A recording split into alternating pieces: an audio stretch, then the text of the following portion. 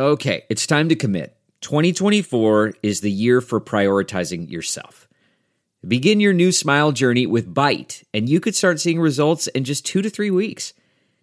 Just order your at-home impression kit today for only $14.95 at Byte.com. Byte clear liners are doctor-directed and delivered to your door. Treatment costs thousands less than braces, plus they offer financing options, accept eligible insurance, and you could pay with your HSA, FSA. Get 80% off your impression kit when you use code WONDERY at Byte.com. That's BYTE.com. Start your confidence journey today with Byte. Welcome to Money for the Rest of Us, a personal finance show on money, how it works, how to invest it, and how to live without worrying about it. I'm your host, David Stein, and today is episode 121. It's titled, What If Everyone Indexed? The first time I played tennis on my city's public courts, I was 9 or 10. I used a wooden racquetball racket as I didn't own a tennis racket. I won due to superior technology. My friend had used a ping pong paddle. 5 years later, I owned my own racket and had advanced enough in my tennis skills to play doubles on my high school tennis team as a freshman. The next year as a sophomore, I played first singles, which meant I was our team's star player. Not because I had dramatically improved, but because all the better players had graduated. My season as a singles player was highly predictable.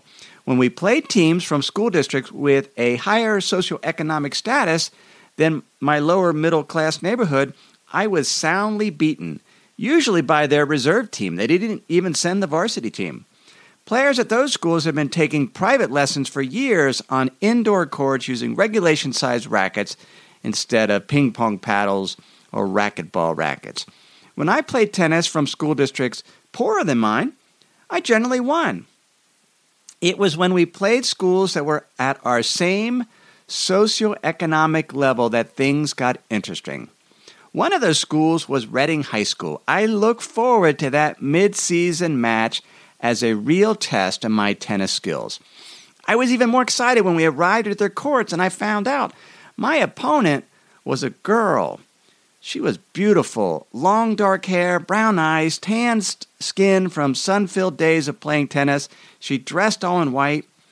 We were assigned to a court apart from the others, about a quarter a mile from the main courts. As we chatted on our walk over to the courts, I felt a little bad that I was about to beat such a cute girl in tennis. Later, after she had soundly beaten me, I was glad our court was far away from the others so no one could see I had lost to a girl. And I lost for a very simple reason. I just made more mistakes than her. She was definitely a better player. Amateur tennis is a loser's game. Dr. Simon Ramo, in his book Extraordinary Tennis for the Ordinary Tennis Player, discovered that in amateur tennis, 80% of the points are lost. The players hit the ball long or into the net or the double fault on their serve. The outcome is determined by the loser's mistakes. In professional tennis, 80% of the points are won by the better player. The outcome is determined by the winner's superior shot placement. Charles Ellis, in his classic investment book, Winning the Loser's Game, made a strong case for why investment management has evolved from a winner's game where active stock managers can outperform the market indices to a loser's game where most trail their designated market benchmarks. Decades ago, the vast majority of stock trades were made by amateur investors. Professional investors could gain an informational advantage over these amateurs by conducting research on the companies issuing stock. These professionals could determine which stocks were over or undervalued because the market was primarily comprised of investors who didn't conduct as much research. And so if you were a professional investor, a stock market is an auction market. So who was on the other side of the trade? If you had done your due diligence, you determined a stock was undervalued and then went out to buy it, typically the seller was an individual, not another institution.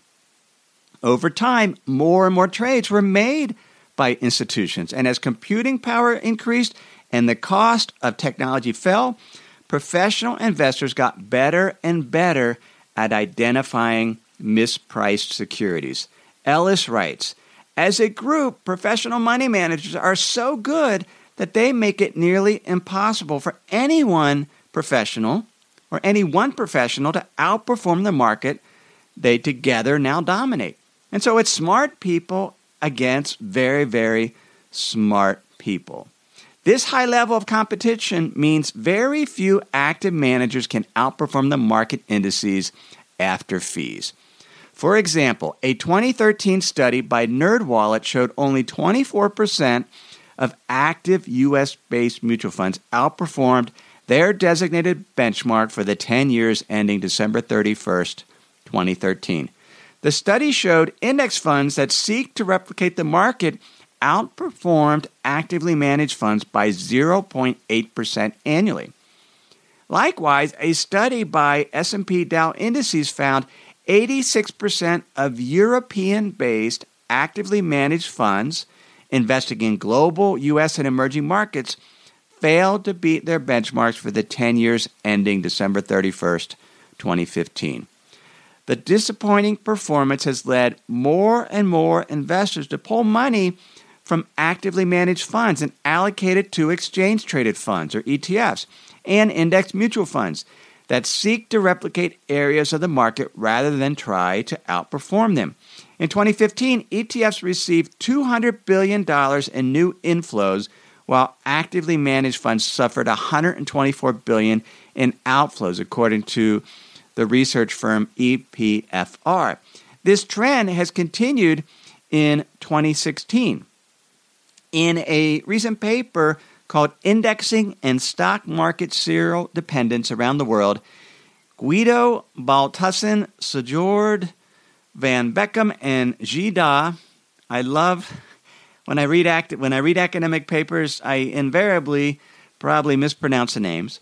But in this paper, this came out this year, they estimate approximately 7% of U.S. large company stock capitalization as measured by the S&P 500 is indexed using ETFs, index funds, and futures contracts. And so they're not looking, sometimes these statistics show that X% of funds are index funds. We're looking at total market capitalization. So all the stocks, the number of shares of stocks outstanding times their prices, that is the size of the market. And 7% of the large company market as measured by the S&P 500, or 7% of the S&P 500 is indexed using ETFs, index funds, and futures contracts. They estimate that globally, just under 3% of global stock market capitalization is indexed, and that's from less than 0.5% in the early 1990s. Now, when I saw that data, I was surprised more investors were in indexing. If it's only 7% in probably the most indexed market, U.S. large company stocks, and 3% globally, that means that most investors are trying to win a loser's game. And as a result, most will lag the market averages. Charles Ellis, in a recent interview on Consuelo Max Wealth Track, and this, I hadn't seen this, but one of the members, Steve, a member of the Money for the Rest of Us Hub, brought this interview to my attention. And I love this interview because Ellis is just so matter of fact in how he presents his case. And what's amazing is Ellis ran a firm for many years that consulted to active managers and wrote about how managers can outperform the market. But now he says the market has changed. The managers have gotten way too smart. As they compete against each other, collectively, they underperform. But here's his quote. If you would like to be above average, that's easy. Index. And you will clearly, decisively, almost every year, and certainly every decade, be comfortably above average. Now, if you decide to index, and indexing is sometimes called passive management, there are still plenty of active decisions you need to make. Which asset classes are you going to hold? And you'll hold them via index funds or ETFs, but which asset classes will you own? What will their weight be in the portfolio? How often will you rebalance? will you adjust your allocation based on market conditions, based on valuations, economic trends, or market internals? Those are active decisions. And one reason I started the Money for the Rest of Us Hub was because to develop the tools that I use to manage my own money, but also to help other investors and provide guidance to them as they work through some of these active decisions they need to make. Even though most of the ETF recommendations on the hub are passive, but there are still active decisions that need to be made. Or most of those holdings, they're ETFs, they're passive investment vehicles. In 1997, about a couple years after I got into the investment business, I went to a conference in Chicago. And one of the discussions was what happens when more and more investors index. And that's what we're going to talk about. That's sort of the question. The focus is what happens as more and more investors take Charles Ellis advice when it goes from 3% to 5% to 10% to 25%. Well, we're already seeing some of the impact of more and more indexing. First off, when we talk about, so only 3% of the market is indexed, but what we're not including are what are known as closet indexers. Most managers, institutional managers, mutual fund managers are benchmarked, active managers that is, are benchmarked against some market index. So if you're a large company stock manager in the U.S., your bogey or your index is the S&P 500 index.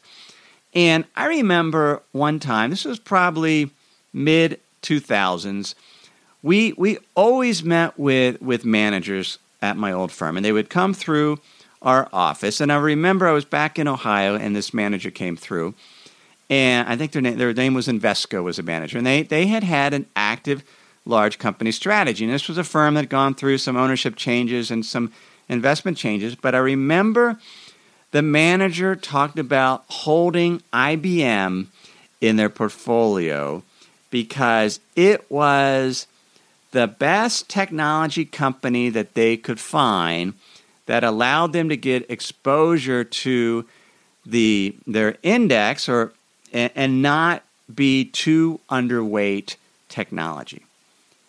What were they saying? They were saying this was not a high conviction idea. This was an idea that they put in the portfolio in order to limit their tracking error relative to the S&P 500, because the S&P 500 had a sizable weighting in technology. They felt they needed to have some technology stocks in their portfolio so that if the technology sector did well, they didn't lag by too much. And so they had exposure to S&P 500 companies just because they wanted to minimize their deviations relative to their index. That's called closet indexing. And many active managers hold stocks only because they're in the index and they're trying to minimize their tracking error. But let's go back to what is the original purpose of the stock market. The original purpose of the stock market is to allow corporations to access public investment capital that they can then use to invest in property, plant, equipment, new technology, and so they use it to raise capital. More and more, though, some of that capital they raise is used to liquidate private equity owners and the founders. But that's the original point of the stock market. Now, also, what a stock is, it is future cash flow. You own a portion of the company. Ideally, over time, they pay out a portion of the profits as dividends. And so you can determine the intrinsic value of a stock based on the value of its future cash flow. And that's there's a present value calculation. So you have these future cash flows, you discount them back, and you estimate. So these fundamental stock managers, they can estimate what the earnings of a company will be, what the cash flow will be, and ultimately they come up with a value. What do they believe is the proper price for this company relative to what it's currently priced? And as I mentioned, all the managers are doing this now. Sometimes they do it quantitatively. Sometimes it might not be an explicit discounted cash flow type calculation. They might be using a multiple of earnings, but they're doing a value. They're trying to determine the intrinsic value. And historically, most trades in the market were based on views of managers that had a view on a stock. They'd done the research, and then they were buying it. And so if you had a stock market made up mostly of traders and investors who believe a stock is mispriced, and if more and more of those trades in the market are coming from these managers with this type of fundamental view, then ultimately the price of the stock should be close to its intrinsic value. It's sort of the wisdom of the crowds, all these managers, and so you get a very, very efficient market. But what happens when more and more investors index, that means more and more trades are not related to fundamental views of the market. They're related to outside things, and that can cause price distortions and fundamental shocks.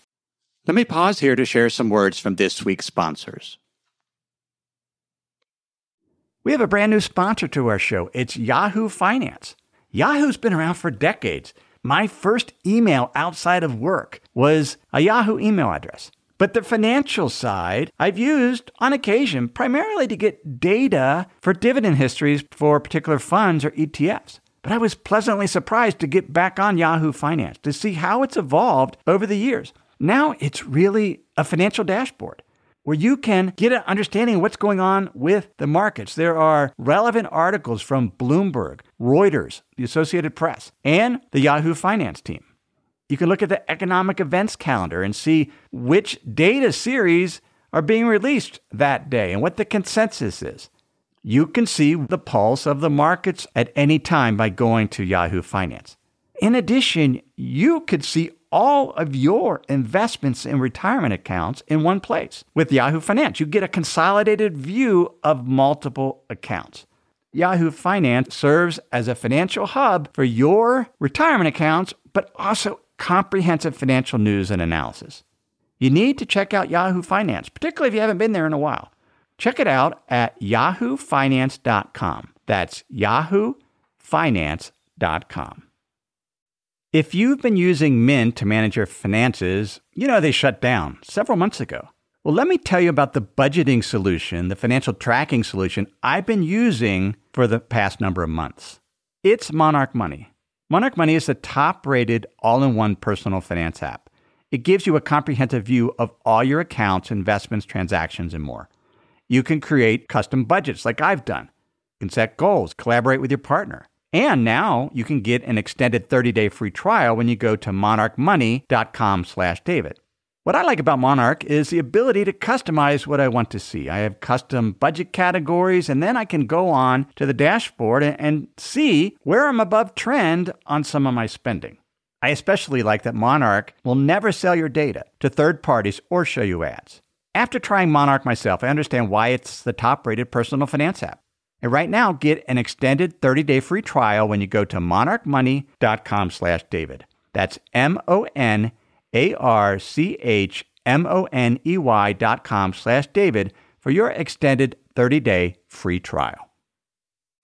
What I did to prepare for this episode is I went out and I looked at what is the latest research that shows the impact of exchange-traded funds and indexing. And because then we can look at what are the clues, what's happening now, and then extrapolate if more and more investors index. And one of the challenges is there's a hidden cost to indexing as funds or new stocks are added and deleted from the index. Because an index such as the Russell 2000, the S&P 500, is not static. They have criteria, and they'll add stocks and they'll delete stocks. And there's a study that was called the Index Premium and its hidden cost for index funds. It's by Antti Patahisto. And all these papers I'll link to in the show notes. You can find that at moneyfortherestofus.net. If you're a member of my free Insider's Guide, you can sign up for that at moneyfortherestofus.net. You already have been sent those show notes along with a summary article of this week's episode and other valuable content. You can also sign up for that at moneyfortherestofus.net, or if you're a U.S.-based listener, you can sign up by texting the word insider to the number 44222. So this paper found that for additions to the S&P 500 and the Russell 2000, that the price impact from the time that they announce that they're going to add the stock to the new index, or to the index, to when it actually takes place, on average, the stock rose 8.8% for the S&P 500 and 4.7% for the Russell 2000. And when a company is announced that they're going to be taken out of the index, they fell on average 15% for the S&P 500 and 4.6% for the Russell 2000. And so every year you have new additions and deletions. So you get the pop of the stock before it enters the index, and you get the trailing, or it falls off before it leaves. It's when the announcement occurs. And that turnover, they estimate, from 1990 to 2005 cost between about 0.21 to 0.28% for the S&P 500 per year. So that's a drag on performance. And it's a hidden cost because you don't see it. It's just happening in terms of the individual stocks within the index. For the Russell 2000, they estimate it to be 0.38% to 0.77% for the Russell 2000. And so just the addition and deletion. And why does that occur? Because you have all these managers. If you have 7% of the S&P 500 is owned by index-like vehicles, and they announce a new company is going to be added, well, then suddenly you have 7% of the market having to go out and buy that new company or that stock. There was another study by Randall Mork and Fang Yang. This is an older study. This is called The Mysterious Growing Value of S&P Index Membership. And what they did is they looked at members of the S&P 500 and they tried to find a comparable stock, similar industry, similar sector, and they compared the valuation. And they estimated as of 1997, S&P 500 membership resulted in a 40% premium. In other words, they were high. You got the stocks were higher valued because you had all these indexers own it, but then you have all these closet indexers owning these companies, and they push up the value. So one of the challenges, as more and more people index, you're going to have more and more an impact of these additions and deletions. So this hidden cost can get higher as these managers add and subtract as they try to capture the index. A second thing that will happen will be reduced diversification in higher volatility. To understand this concept, we have to go back to how ETFs trade. So you have an exchange-traded fund that is tracking a basket of securities or an index. And the idea is the ETF price needs to be in sync with the underlying value of those baskets of securities, indexing. Sometimes you can have a small premium or a small discount, but you have arbitragers that are out there making sure and profiting to make sure that there's a very tight connection between the price of the index or the price of the ETF and the price of the basket of security. And they do that by buying the ETF and selling short the basket of securities, or they might sell short the ETF and buy the basket of the securities.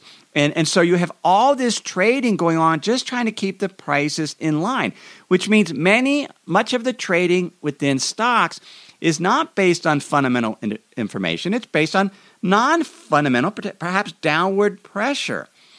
The S&P 500, the SPDR ETF, had turnover of 3,000% in 2015. So you've got a lot of motion, and you have all this arbitrage activity. A paper called Do ETFs Increase Volatility by Ben David, Itzhak, Francesco Fransoni, and Rabi Musawi, January 2014. They estimate that an increase of 1 standard deviation in ETF ownership is associated with an increase of 16% in daily stock market volatility. Another paper on the same topic was When the Bellwether Dances to Noise, Evidence from Exchange-Traded Funds. And what they found is that the stocks tend to move together because if you have all this arbitrage activity where they're buying a whole basket of stocks, you'll find stocks within the ETF, there's much more co-movement. And so you don't have all the different movement that the stock is trading together. And that's less diversification. Jeff Wergler, in a paper called On the Economic Consequences of Index-Linked Investing, writes, the return pattern of the newly included S&P 500 members, so new stocks added, changes magically and quickly. It begins to move more closely with its 499 new neighbors and less closely with the rest of the market. It's as if it has joined a new school of fish.